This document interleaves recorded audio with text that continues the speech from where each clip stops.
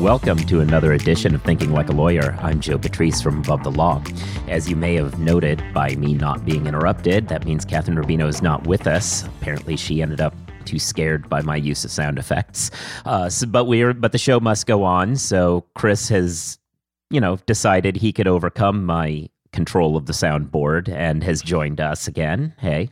I mean, I will admit, I'm very hesitant. I'm worried. Okay. I mean, that's fair. I understand everyone's fear. Anyway, but we're from Above the Law, and this is your weekly roundup of legal stories from Above the Law. And so we begin, as per usual, with small talk. Yeah, where we just kind of introduce the show. Hey, how are you? I'm pretty good. Good. Feeling amazing, actually. Oh. So the small talk is actually big talk for those who are aware what this means.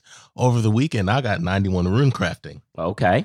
Yes, that means double natures. And I know you may be thinking, Chris, who makes double natures? Especially, when you can just go kill like Vorkath for money, right? Listen, you can still make double natures when you're doing Guardians of the Rift. So for the niche audience that knows what that means, they're very appreciative of what I did. For everyone else, you'll be all right. You'll be addressed at some point later in the podcast.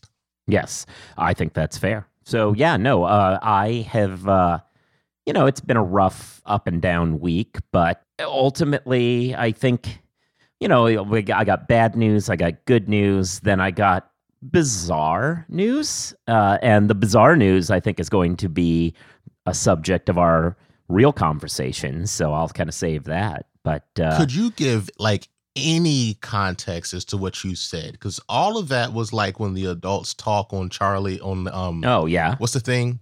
Charlie Brown. You're old. There it is. Yes. Yeah. You gave no details whatsoever about your last week.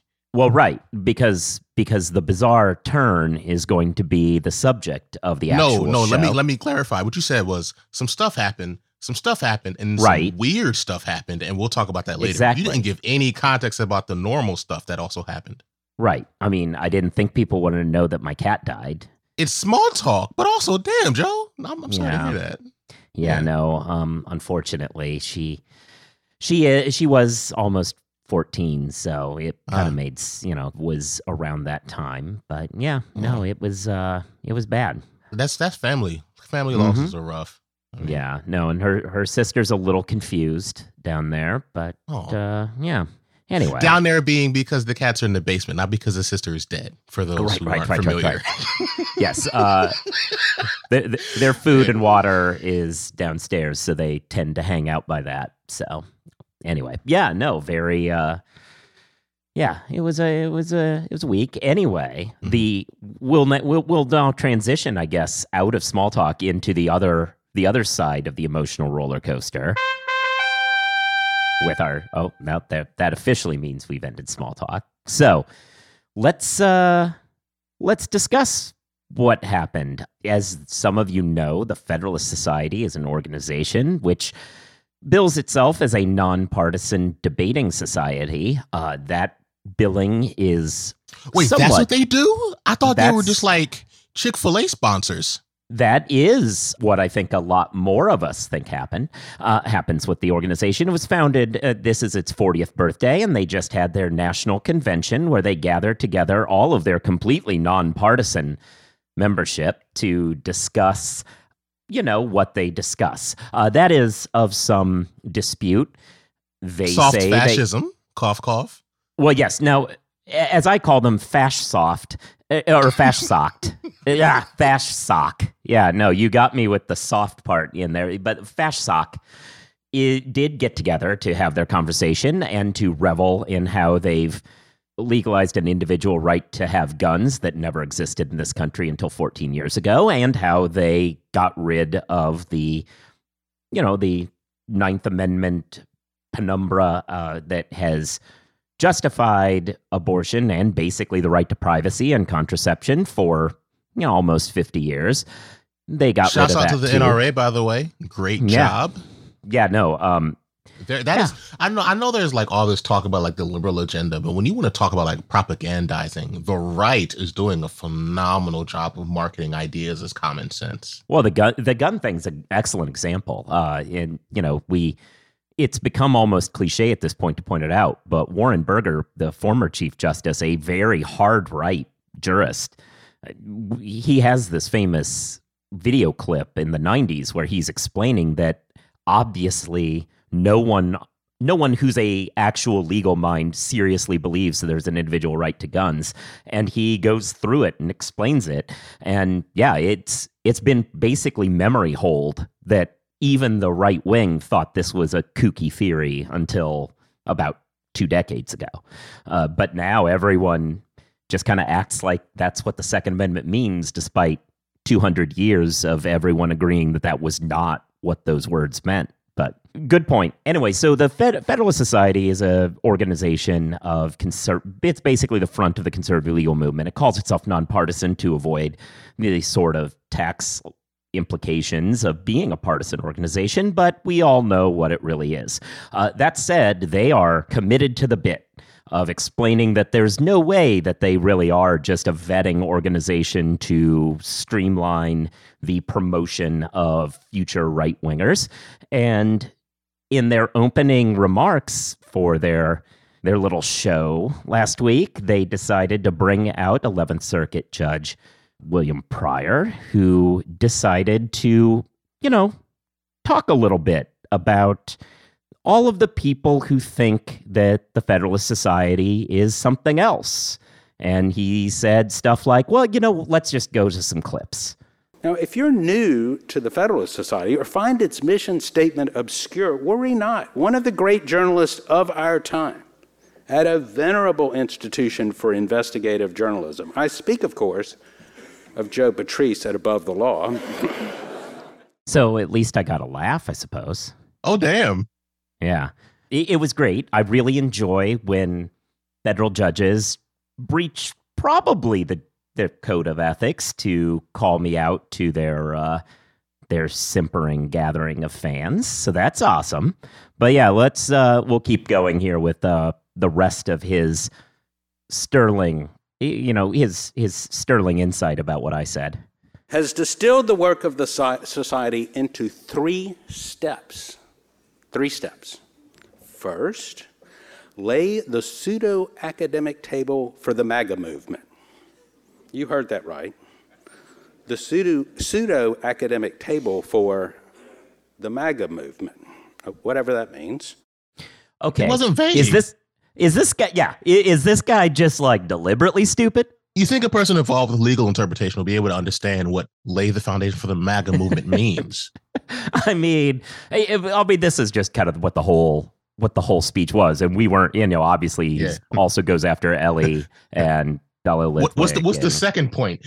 The second point: maintain the systems with which we ignore how white supremacy impacts the legal system.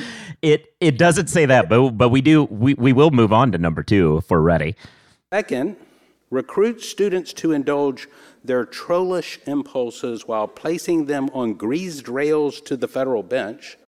Trap house at Yale. Yes. Shh. Hold on. We got more. Sounds painful. Okay. Also, conservatives have bad sex. Grease usually. Never mind. No. And no, I mean, yeah, no comment about Judge Pryor there.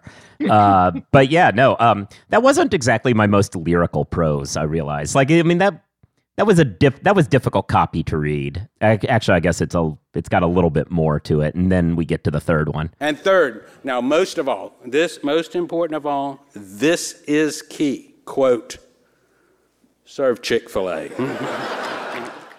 Yeah. There's no question there. As I pointed out in my actual piece, had he actually quoted all of it, I do make some points about how those are all 3 political statements. But yeah, this. And by the way, I feel like one of the undercurrent, and you may not have meant this. Well, no, I'm assuming you meant this. He may not have gotten it because clearly after the first point, there's a clear skill issue when it comes to reading. Support Chick-fil-A probably has implications that are supporting homophobia and like conversion yeah. therapy and shit like Oh, that. yeah. Because like as a person that likes to craft jokes in my spare time, that's some stolen valor. You are clearly making a joke. He delivered it as if it was his idea. That's some Carlos Mencia type shit. Well, no, and if you heard that, I got the biggest laugh for that line of this whole like bad comedy routine. Like I deserve royalties for this speech. Yeah. Anyway, what's the deal with above the law type energy? Well, and it's not just us. There are slate attacks and stuff like that. But don't worry, the above the law attacks continue with this.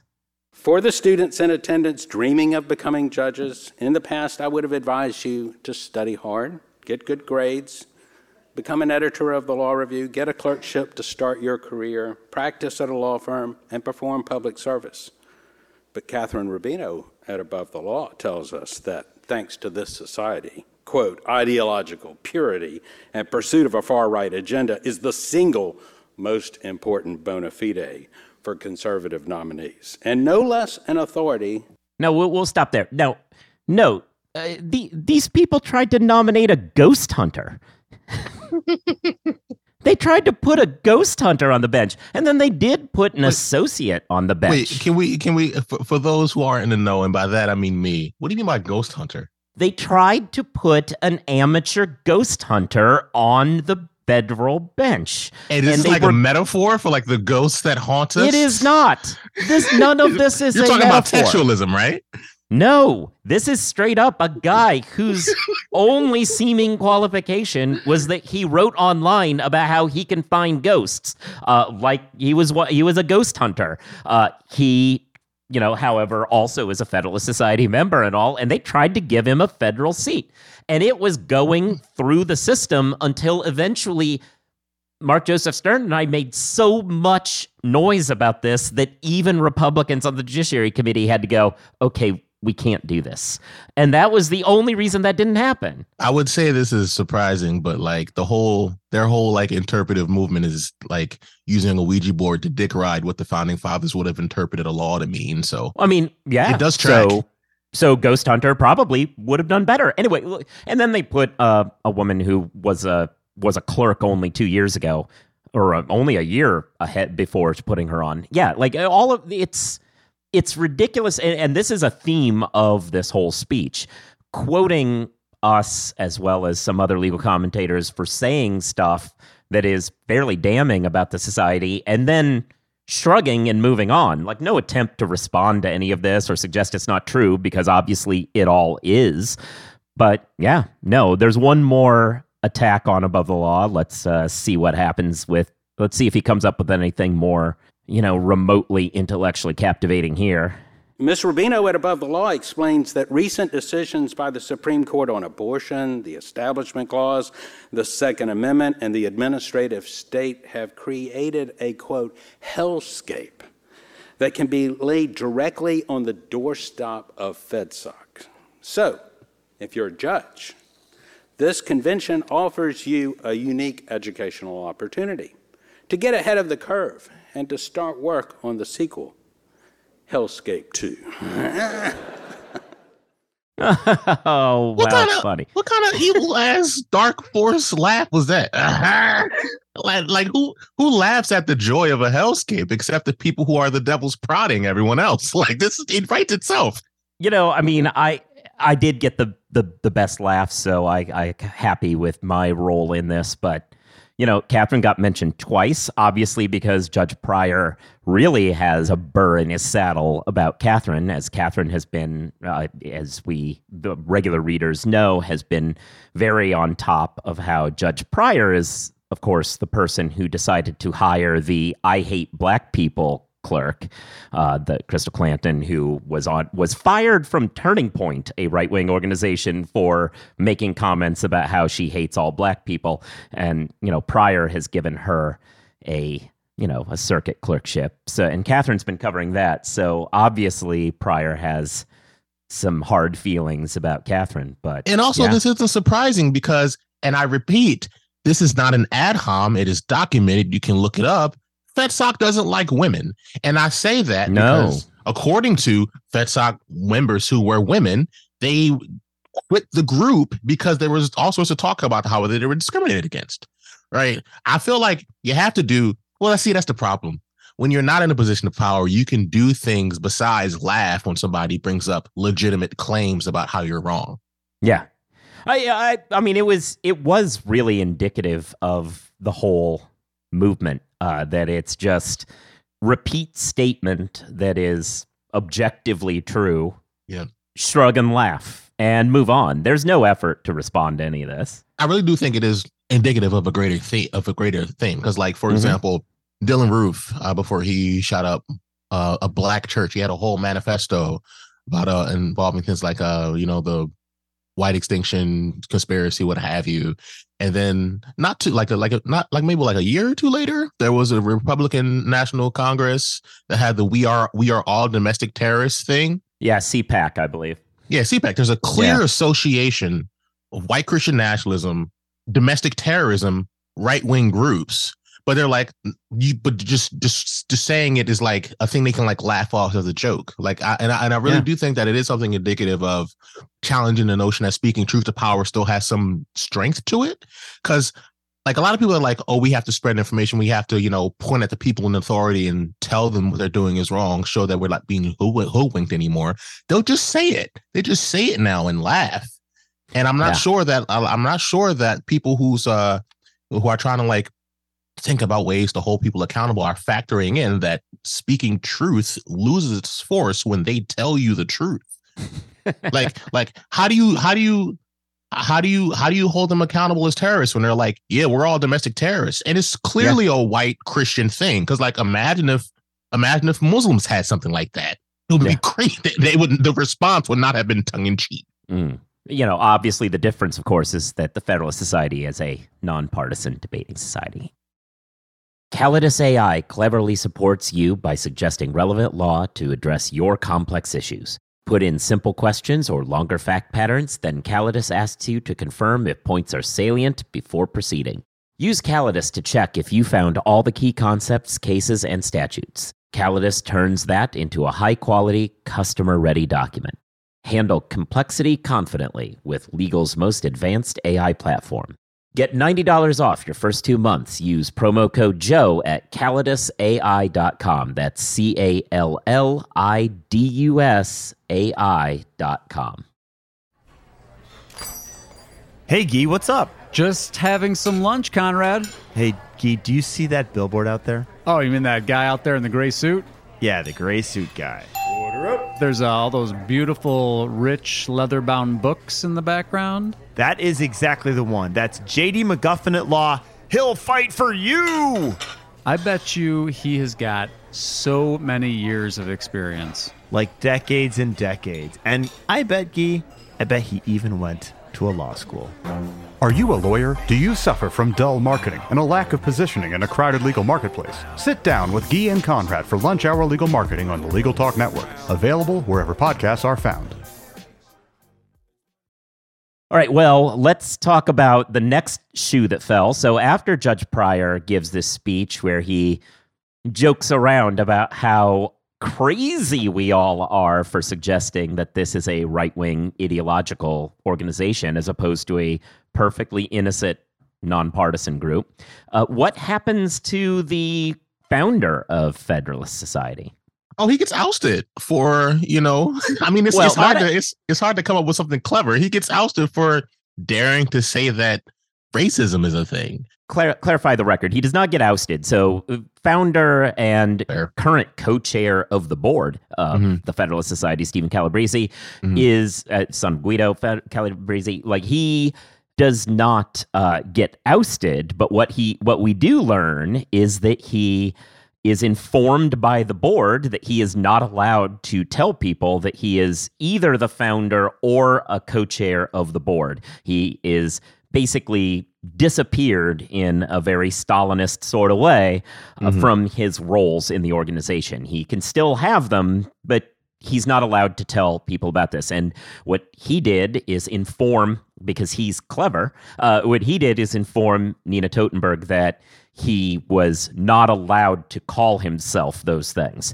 He did not say that he was those things. He just said, I have been informed by the board that they have voted that I'm no longer allowed to call myself the founder or co-chair, despite the fact that those are real facts. But go on. Yeah, I just want to clarify, he's not ousted.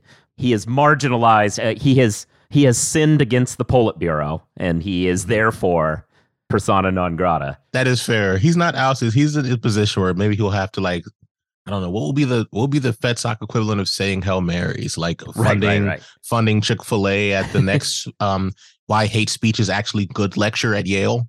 Eat 30 chicken biscuits. Yeah. He clearly did a boo-boo by saying things that could be found in, a textbook for now, until, like, laws make it illegal to put them in textbooks. So what happened here, to give the full context, is the Yale Daily News had written an article talking about how the Federalist Society's donors, a fairly shadowy group of folks, Federalist Society donors, to the extent people can work out who they are, had a tremendous overlap, surprise, surprise, with the people who've launched the case that will inevitably result in the Supreme Court striking down affirmative action. This prompted... By the way, moment of silence for white women, who will be the largest demographic impacted by the overturning of affirmative action. Just moment of silence for them. Okay, go. Thoughts and prayers.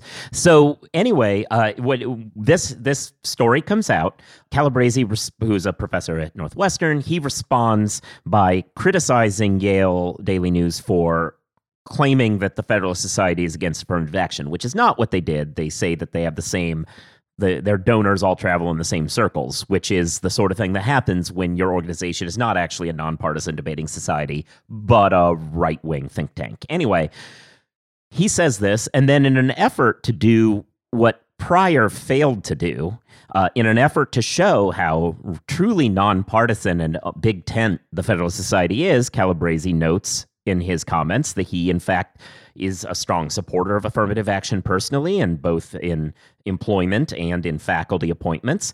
He talks about how he has supported the tenure grant to law professors who teach critical race theory because he thinks that's important to be taught. And he says that he personally supports reparations for slavery and segregation. These are comments he said, and we're not saying that those are connected, but what we are saying is as soon as he says that, he is informed by a vote of the committee that he is no longer allowed to call himself co-chair or founder. And what was the second point that the lecturer gave about FedSoc? My second point, the Greased Rails one, or what? Yes. Oh, yeah. What was the second point again? That it's just a vetting organization to find law students whose careers they can hype in a streamline to the bench. Oh, damn. Anyway. Maybe I got it wrong. I thought there was one point where it was like you were forcing like ideological conformity, and I was going to say them ousting a founder is a clear example of the thing you were describing. I mean, look, the revolution eats its children, right? And in this case, it ate its founder. I guess they ran out of chicken sandwiches. Aw, yeah. So that happened. Let's do one more tidbit from that before we move to sadder news. So before we do that, though, let's talk. Paul Clement showed up, former Solicitor General. He had some complaints. Yeah. So, and of course, it was the word that the right is using now, instead of saying what they mean and meaning what they say. They just call everything woke. Mm-hmm. The new Little Mermaid is woke. Lizzo playing a flute is woke. I don't know. Affirmative action is woke. Joe Pesci's probably woke at this point. But there was some conversation, and he was like, "Oh yeah, the law firms are too woke now because they won't let people, defend gun companies, and because law firms are taking on clients that are too woke." And I'm reading this, I'm like, aren't these like the free market people? Like, what's the fault in a company adopting to the demands and the interests of its customer base? Like, what happened? What happened to free choice? Yeah. So this all ties back to Paul Clement represented the folks who made sure that school shootings are never going to be stopped, pursuing the Bruen case to the Supreme Court, where he won. At which point, Kirkland Nellis said, let's not be associated with you anymore.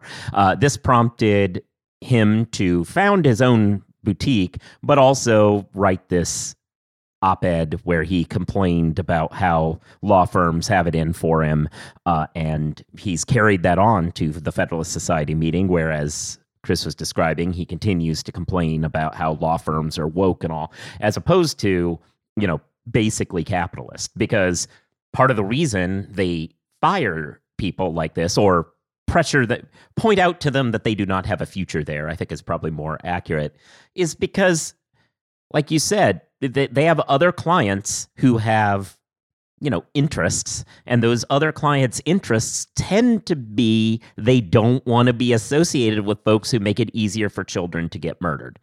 That was certainly Kirkland's take. That was the take of Clement's previous firm, who originally pushed him out after he was aggressively trying to make sure gay marriage never gets legalized. They just don't want this around because it hurts their reputation with other clients, and it doesn't generate a ton of money. Like, look, he bills a lot, right? Like, he has a high billable rate because he is admittedly a, former Solicitor General and one of the more talented and routine practitioners in front of the Supreme Court. But like, that business, even though like the individual hour might be a lot, is not a ton of money. I mean, look, I've spoken with a bunch of Supreme Court litigators over the years, and yeah, they do well, but like, compare them to an M&A partner, like, it's no contest. Like, you got M&A partners bringing in $40-50 million books. This isn't what these guys are bringing in. In particular, Supreme Court cases always exist as prestige cases, basically, because most of the time, like, occasionally a major corporation ends up there, but a lot of the time you're representing,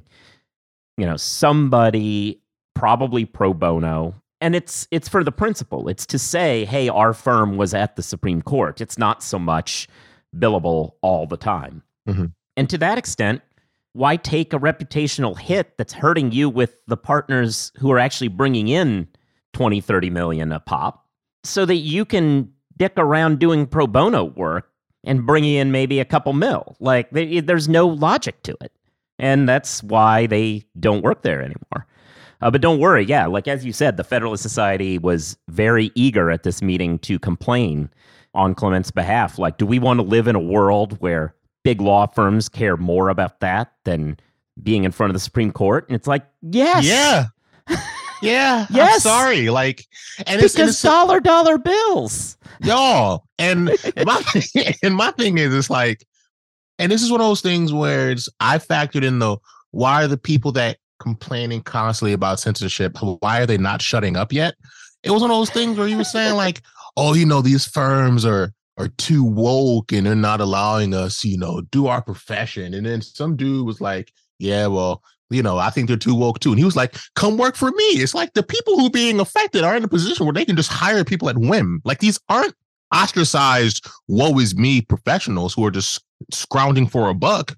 Yeah. It's like, it's literally the guy, like the guy who has all the rank and authority complaining that he can't openly, bash gay people and say, what about gun murderer people? They're great too. Like, tough shit. Yeah, it's all a performative public relations stunt functionally. And it's sad that, the Supreme Court opinions, which guide the way our whole world operates, are functionally publicity stunts. But I mean, that's in a lot of ways what it is. And I don't mean to demean it, but as far as a law firm's, well, okay, but as far as a law firm's perspective, yeah. And that's why you see some of the more successful Supreme Court operations are boutiques that concentrate on that work. And they are very successful at what they do. But the reason it doesn't fit, or rarely fits, obviously some folks like Neil Katyal is at Hogan Lovells, so that, obviously that works. But many of these places aren't able to make a Supreme Court practice necessarily work outside of being a publicity factor like Jones Day, etc., is because deep down the money isn't there. And if you want a law firm to maximize profit, which theoretically is what it's there to do, then yeah, like, if the cases that you are taking on aren't helping you get that business. And with Jones Day, maybe it is. Jones Day pursuing their, hey, we think that the everybody who voted in Philadelphia shouldn't count case, which is one that they pursued during the last election. That might help them get corporate clients because that's the kind of clientele they like to go for. But Kirkland is more button up, and they don't like when their big banking clients come back and say, this skeeves us out. But anyway. I'm just interested in seeing how the Twitter debacle is going to fall out in the law firm area, because with Elon fucking shit up for advertisers, I wonder how that'll play out in courts. Well, let's take a break and then get to that. All right. Well, we're back. I do want to follow up on that just real quick.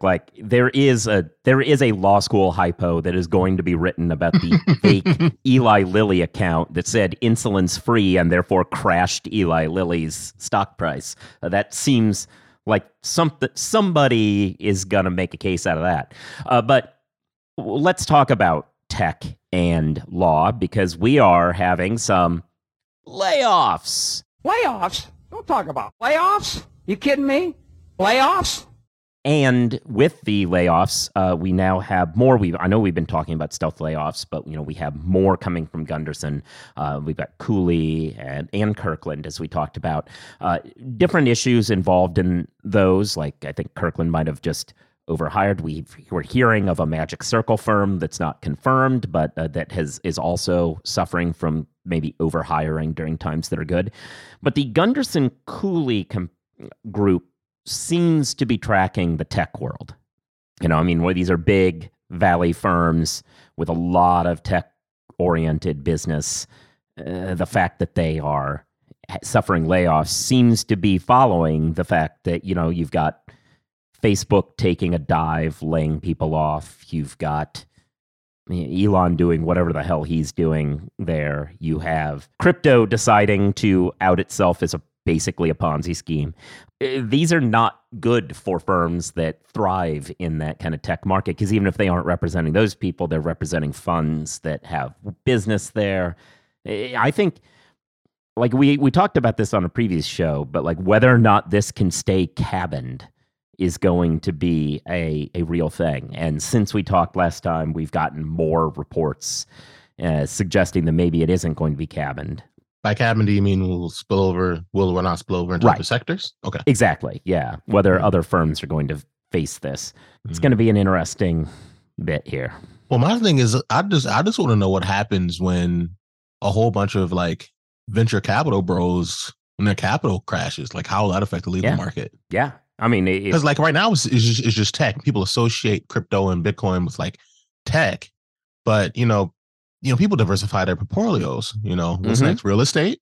It's going to be a thing. And you would think real estate would start facing something, because interest rates COVID. Clearly, interest rates are going up in a way that should be impacting mortgages, the ability of people to get mortgages. But yeah, so far, value seems to be holding. We'll see. Anyway, is that everything?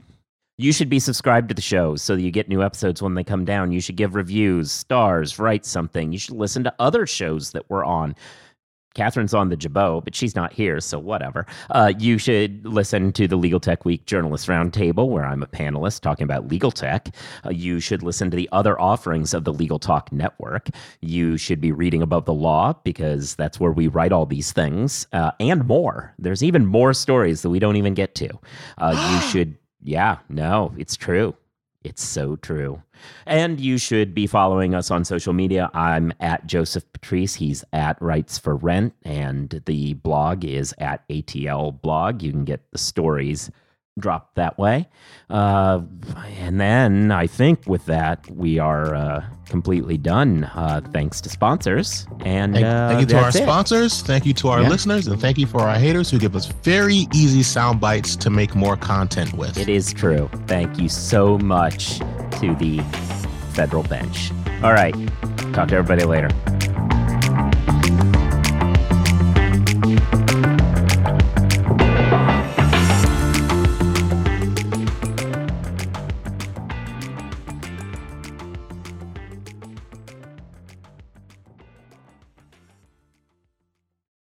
If you're a lawyer running a solo or small firm and you're looking for other lawyers to talk through issues you're currently facing in your practice, join the Unbillable Hours Community Roundtable, a free virtual event on the third Thursday of every month.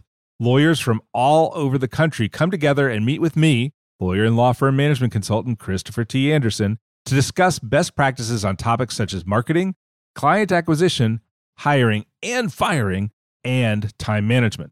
The conversation is free to join, but requires a simple reservation. The link to RSVP can be found on the Unbillable Hour page at LegalTalkNetwork.com. We'll see you there.